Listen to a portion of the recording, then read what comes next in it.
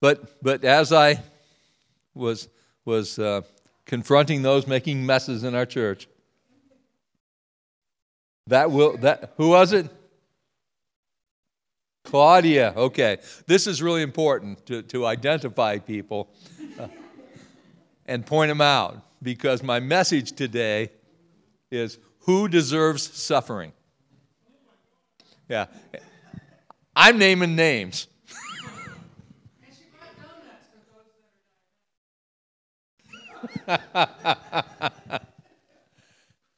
You know, I'm glad we can laugh about this, because the title, Who Deserves Suffering, is really, it's to address the misunderstanding that some people deserve suffering more than others. And that's something that Jesus spoke about in the passage we have today. We're focusing on Luke 13, verses 1 through 9. And let me read it, and then we'll talk about it. Now there were some present at that time who told Jesus about the Galileans whose blood Pilate had mixed with their sacrifices. Jesus answered, "Do you think these Galileans were worse sinners than all of the other Galileans because they suffered this way? I tell you, no. But unless you repent, you too will all perish. Or those 18 who died when the tower in Siloam fell on them, do you think they were more guilty than all the others living in Jerusalem? I tell you, no. But unless you repent, you too will all perish." Then he told this parable. A man had a fig tree growing in his vineyard, and he went to look for fruit on it, but did not find any. So he said to the man who took care of the vineyard, "For 3 years now I've been coming to look for fruit on this fig tree and haven't found any. Cut it down. Why should it use up the soil?" "Sir," the man replied, "leave it alone for 1 more year, and I'll dig around it and fertilize it. If it bears fruit next year, fine. If not, then cut it down." Today I want to speak to you about who deserves suffering, and I want to teach from this message of Jesus and what he's talking about. I've talked on suffering before, and recently I just completed a course centered on suffering in my pursuit of a master's in divinity. It's a tough topic because virtually everyone going through suffering wants an explanation. One of the things they talked to us about in the course was when people are in the midst of suffering, when it's acute, one of the first things they say is, "Why?" And what they teach us is try to get off that question pretty quickly, because there's a couple of reasons for that. Why? Oftentimes there's not really a good answer. And the other is the answer won't help the suffering anyway. The suffering's still going to be the suffering. And so they say when you're dealing with a person in suffering, try to divert away from talking about the why question, because it just doesn't bring the healing that people think it might, even if they have some explanation. But the reality is, when people don't have a good answer to that why question, it has been the seed that has caused a lot of people to question God, because they have a misunderstanding of that cause and effect in our world. And so when they are in a situation of suffering, it's easy to question, where's God? And I understand that.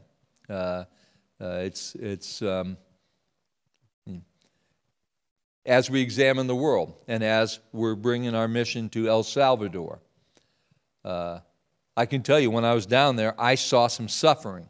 I saw some people that were in horrible situations that Pastor Louise took me to, that we prayed with. And believe me, I felt the pain of that suffering. Particularly, I remember the one lady bedridden in the end of this little path that we went back to, and I knew there was absolutely no way that woman could get out of there and go anywhere. And it was tough for anybody to get back to her. And I wanted to say, God, why? And we could say the same way that Jesus was saying here, do I think that there's something about the people in El Salvador that person has somehow been more of a sinner than me? Because I get to live in comfort. Maybe I must be doing something not right in God's eyes. And that person maybe not. But we all know that's just foolish. I mean, as I say it, we realize it's foolish, and yet we do it all the time. We wrap God into things that happen in a fallen world, and then we blame God for it. Or we blame the people and say, boy, they must have been really doing bad to bring that on themselves. I mean, and what are we doing to God when we tell people that? And but religion does that a lot. I mean, religion almost preaches it to us that if you don't behave right, bad things will happen to you, and if you behave right, you'll be blessed. That cause and effect that we want to put in from our worldly knowledge just corrupts the relationship with God. And that's what Jesus is saying here. Are you guys really trying to equate that maybe these people deserved a little bit more what happened to them because they were worse sinners? And he says, but I tell you no. Do you think those people who fell when these towers in this city that I don't pronounce well, when those towers fell over and killed all these people, do you think those people who died in that crash were worse sinners? But Jesus clearly says, no, I tell you no. He's making it clear we're not seeing things right. But he does call us to repent. Repent, as Ben has taught us, is turning around and seeing things in a different way. And we're supposed to turn around and see God in a different light. And one thing that I really think it's really important is the song, and I've said this before when we've sung that song, I am a friend of God. I mean, that's God's relationship with us. We are a friend of God. This world can bring suffering. And sometimes the only way through it is to remember, yeah, this world's bringing suffering, but I am a friend of God. And I'm working with a person struggling with mental illness. And this world, this world could cause all of us to suffer mental illness.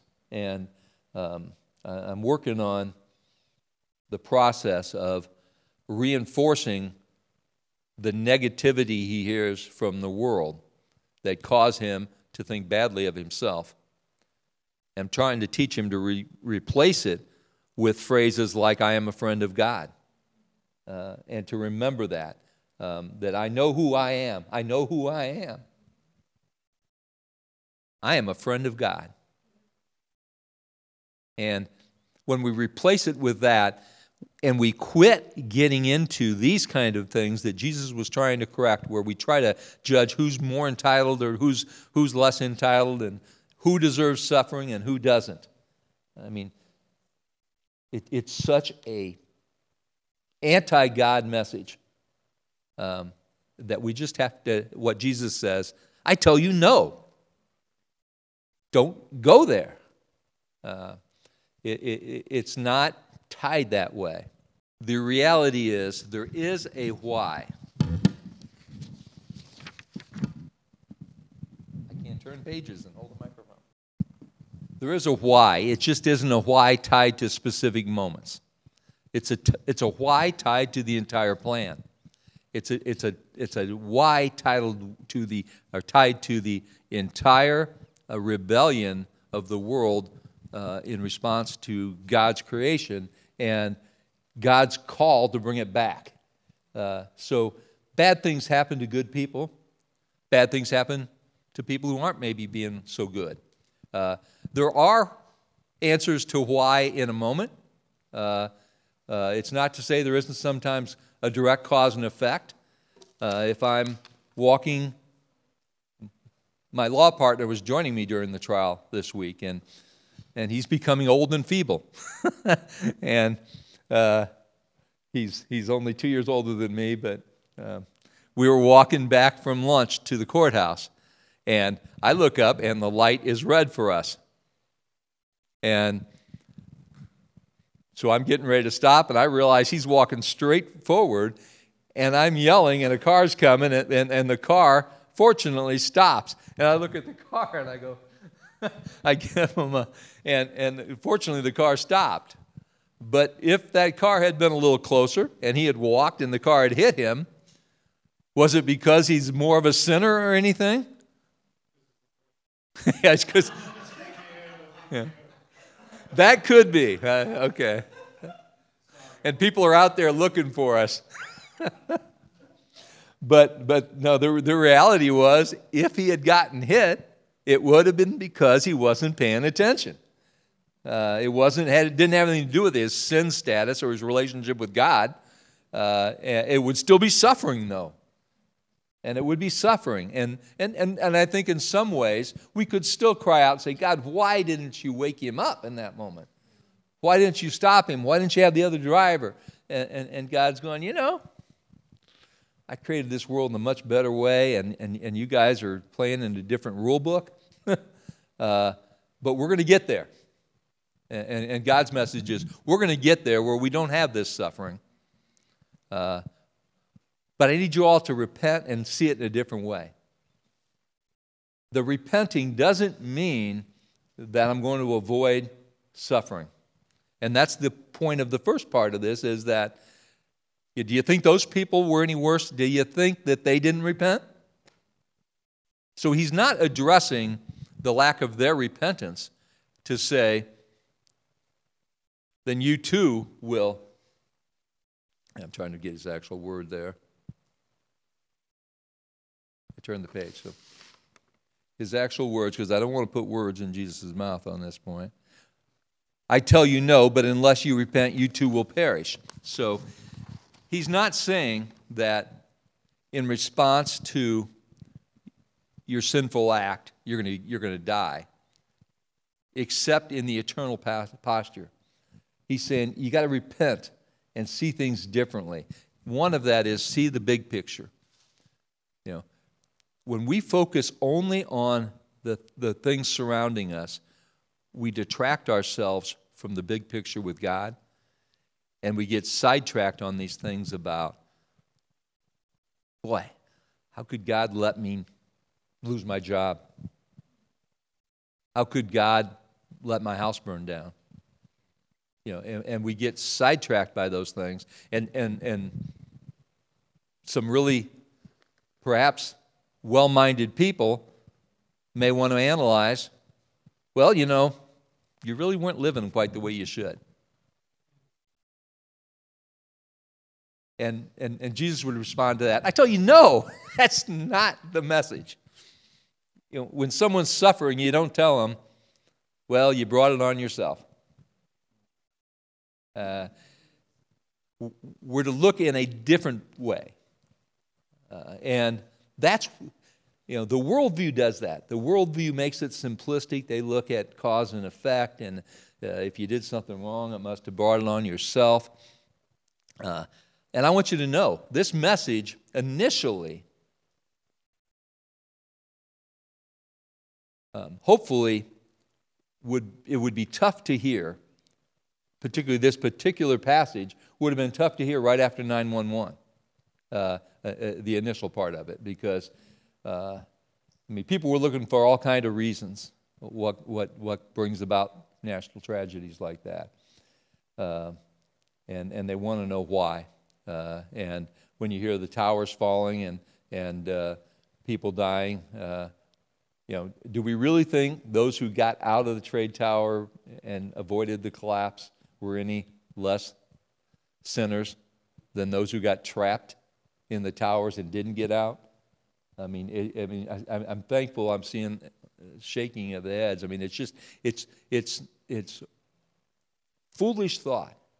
But what do we make then as we talk about this, and we then hear about this? He follows it up with this parable about this fig tree. How do these tie together? Why does Jesus talk about the foolishness of trying to tie suffering to whether you're being good or you're being bad?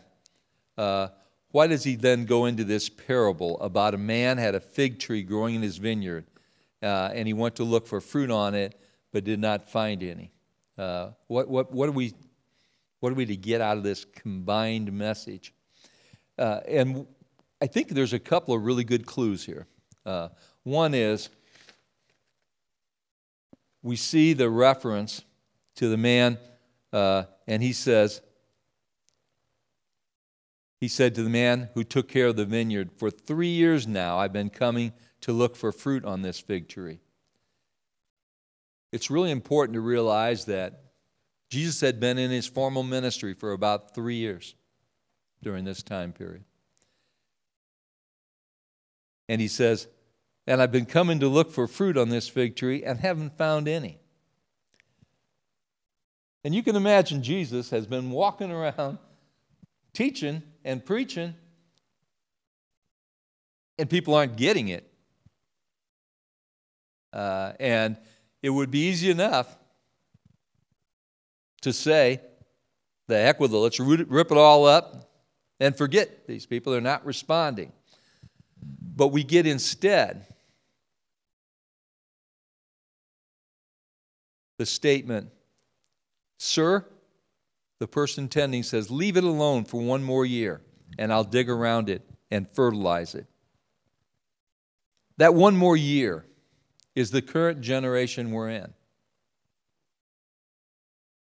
It's the time period right now where the ministry of Jesus didn't end with his death. It just passed on to the church, to the believers. This is about the ongoing work of Jesus in the world. The ongoing work of tilling up the soil, of fertilizing it, of helping the faith to grow. And that's on us. We are the tenders. And I don't mean just us. I mean, really, it's the entire world is supposed to do this. Every person who repents, who turns and tries to understand the real meaning of what Jesus was talking about.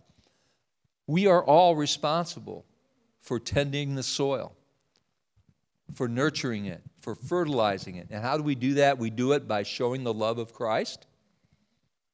It doesn't have to be with words of Scripture. In fact, most of the time, it's better if it's not with words of Scripture. It's better if it's just examples of a loving heart, where we reveal the love of God to the world. Not the judgment of, you're a bad sinner in this moment, but the love of God saying, you want to know something? You're a friend of God.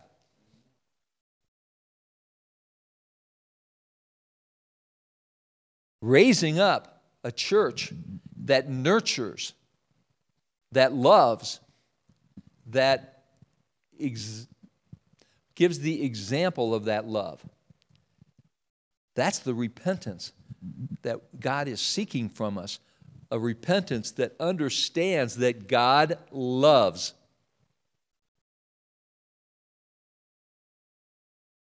Not a church that says, God hates you, or God's looking down for reasons to bring judgment upon you. But a church that says God's love. God's arms are open, they're waiting, they're calling. God's seeking to come to have you know He loves you. And by that nurturing, by that fertilizing, we grow up the church into a body that comes to understand the love of God and pursuing God, not running from God. You know, the message of some sinners are worse than others, that brings about the mindset of hiding, thinking maybe I need to hide from this God. Maybe I need to, I hope he doesn't see what I've done today.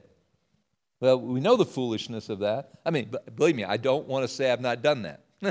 I don't want you to believe that I've never said, I hope God didn't see that.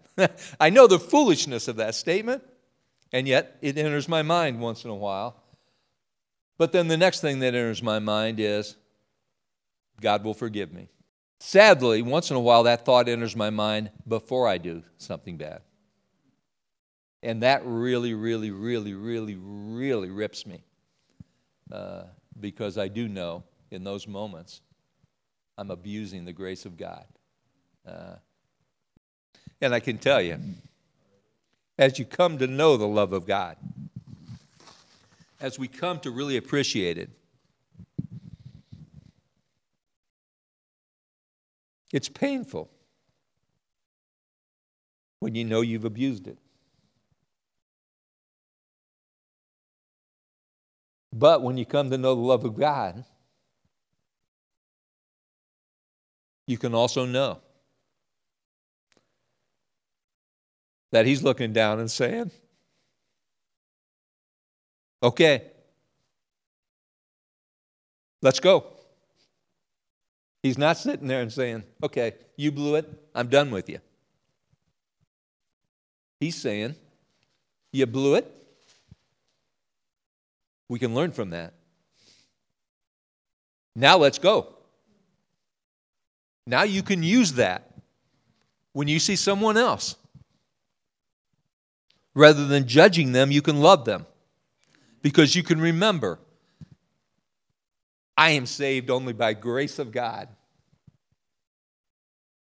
Not because of my acts that I'm so much more worthy than these other people who are suffering. I'm saved by his love and his grace alone. And then I can nurture the world. I don't beat up on them. I lift them up.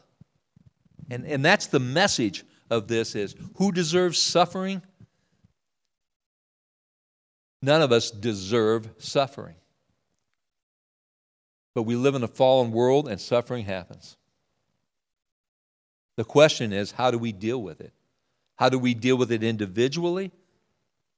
And how do we deal with it as a church? My passage, I also have a reference to a passage in John to show you the mindset of religion versus the mindset of God.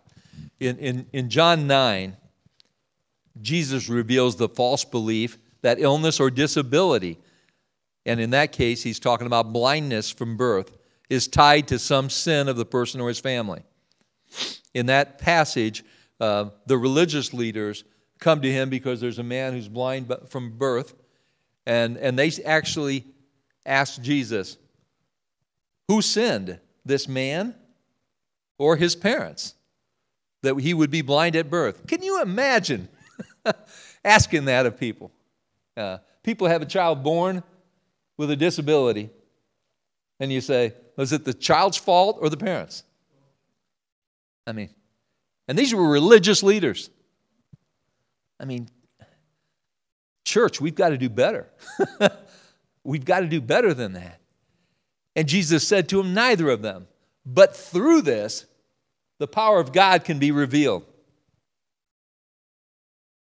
Now, the interesting thing is, many times when Jesus is on the moment, he brings about that miraculous physical healing. So then the world will say, well, then why doesn't he do it always? And for that, I can tell you, I don't have an answer to it, why he doesn't do it always. But I can trust that he knows why. And that's all I can say about that. Because this repentance is turning and trusting the God who has revealed He loves. The God who has revealed He has an eternal plan. The God who has promised us an eternal life where there will be no pain and suffering. And so in the moment, individual circumstances of our life, we have to trust that.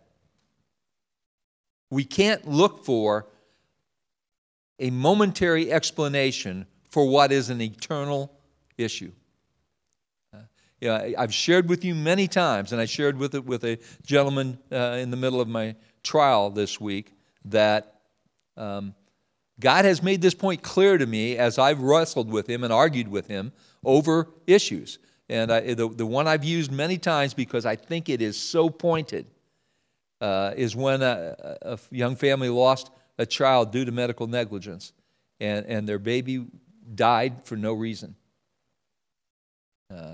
And they were wrestling and they were struggling, and I was working with them on healing. And yet, as I was working with them on healing, I would be in my prayers with God, and I would say, God, how could you let this happen? I mean, I was angry. What did that child do?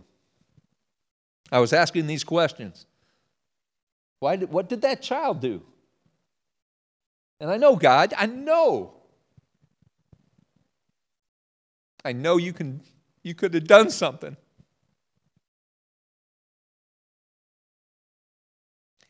And His response, as I've said it before, His response to me was, do you love that world so much that you think when I take someone out of it, it's punishment?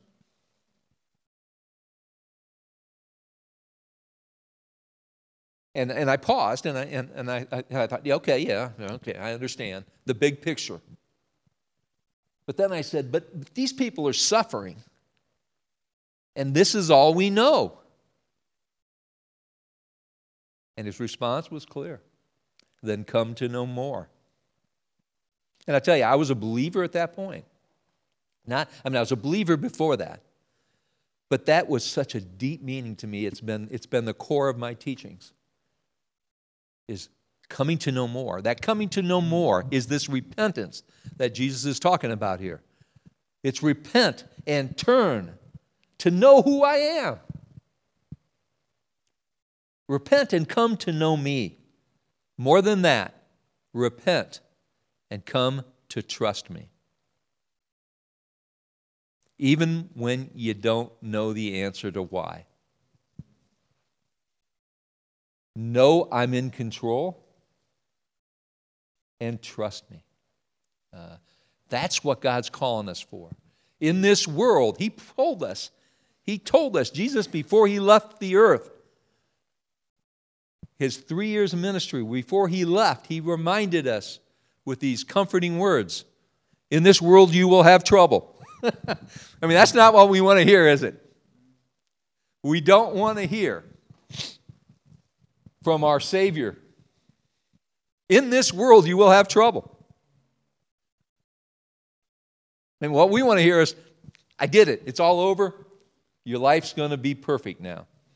At least that's what I wanted to hear. But that's not what He told us. But then He said, but take heart. I've overcome the world. That's what we're talking about here. It's that repentance to come to know, yes, in this world we'll have some suffering. A lot of suffering. And the bad thing is, well, I call it bad because it's my worldly mind. Some people who are doing really bad stuff don't seem to have any suffering. And don't all of us want to say, well, they ought to suffer? If we're taking sides right now, and personally I am, in the invasion of Ukraine, I I personally, all my heart wants me to have Putin suffer something. Thank you. That's in my heart, but I have to remember, and I wrote a long prayer that I shared with Ben, where I'm called to pray for Vladimir Putin. Nothing in me wants to do that. Nothing in me wants to pray for the salvation of Vladimir Putin. But God calls me to love my enemies. It doesn't stop me from praying for the salvation or the safety of the Ukrainians. But that's easy for my heart to do. What's tough for my heart to do is pray that none of those Russian soldiers invading get killed. We have to remember, God loves all of them. And we've got to remember that. We've got to avoid letting our hearts turn to stone because of worldly events. It's easy to hate our enemy, but God calls us to love them. How do you solve the problem of this, where a person is invading another country and killing innocent people and things? How do you solve that? I don't know. I don't know. Is it right to use weapons against them and kill other people? Those are worldly decisions, world judgments that I'm glad I don't have to make. But the thing I know is God's still in control. And He calls us to love. Now, the reality is, if we could nurture the soil, if we would fertilize the soil, if we would demonstrate the love of God so clearly, I think the answer is people would put down their guns. That's my prayer for Putin, is how I motivate myself to pray for Vladimir Putin. I pray for his salvation. I pray that he will repent. I pray that he will come to know the love of God so clearly that he will see what he's doing, and that the world will then be amazed that God turned this guy's heart around. That's what I pray for. But sadly, I don't pray with the same faith I ought to in that. I think of the practical reality. Is there any way? But then I remember that God turned my heart around. So do I think he's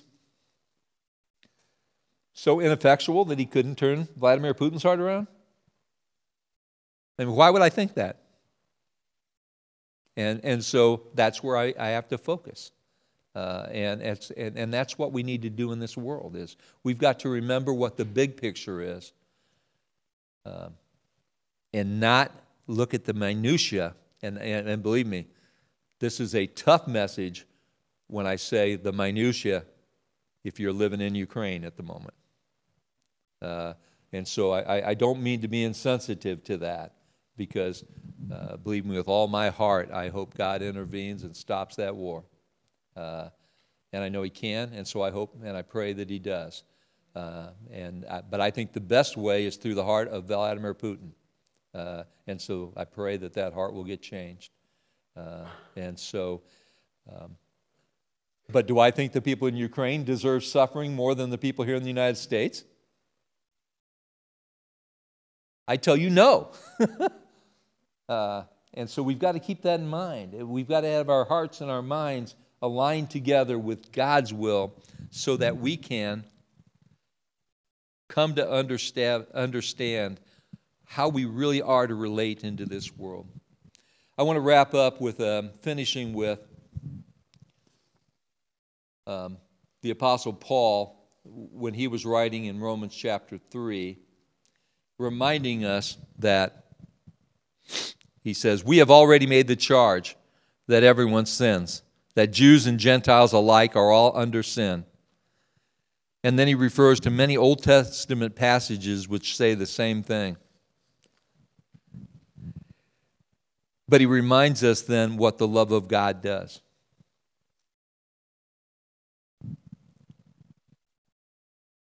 We cannot rightly read the Word of God without understanding the big picture of his plan for eternity. We can't rightly deal with the struggles and the pain of this world if we don't understand the love of God and his plan for eternity. We can't look at a moment and pull theology out of that. Theology meaning our relationship with God. We can't look at a moment of circumstance of suffering and decide, how does this prove who God is? We must be good gardeners. That's our job. My job isn't to determine why bad things happen in the world. I can understand they do because we live in a fallen world. But individual, isolated moments, I cannot explain them. But my job is to declare the love of God. My job is to declare that in that suffering, in that moment, God loves. And he loves better than I can. I can feel the pain of the people in Ukraine, but I guarantee you God feels it more. I can feel the pain of that couple that lost their child. But I guarantee you, God feels it more. God does not love less than me. And we need to grasp that and carry that into the world and share it, not being judgmental of other people, but loving them. Letting them know that God loves them that much. We don't scare people into heaven. We love them into heaven. Join me in prayer. Heavenly Father, thank you for your love. Forgive me when I don't give it as freely as you give it to me. Help us. Help us to grasp how wide, how deep, how high your love is, so that we can share that with the world. Help me to remember all of the things you've forgiven of me, so I don't fail to forgive others. Help me to forgive them as freely as you've forgiven me. Father, help us to grasp these things. Help us to use them to help you nurture the soil, fertilize the soil, such that people will come to know you, turn to you, and be saved. Father, we thank you for your eternal plan that will draw us all together for eternity with you, where there will be no pain and suffering. We thank you for that eternal plan, and we ask you to help us grasp that and take hold of that and to act like people who know that, not people who are afraid of these momentary things in this world, but people who live with our eyes toward you and with you in eternity. Help us to live that life, that power that will draw the world to you. Father, we lift this up to you in the name of our Lord and Savior, Jesus Christ. Amen.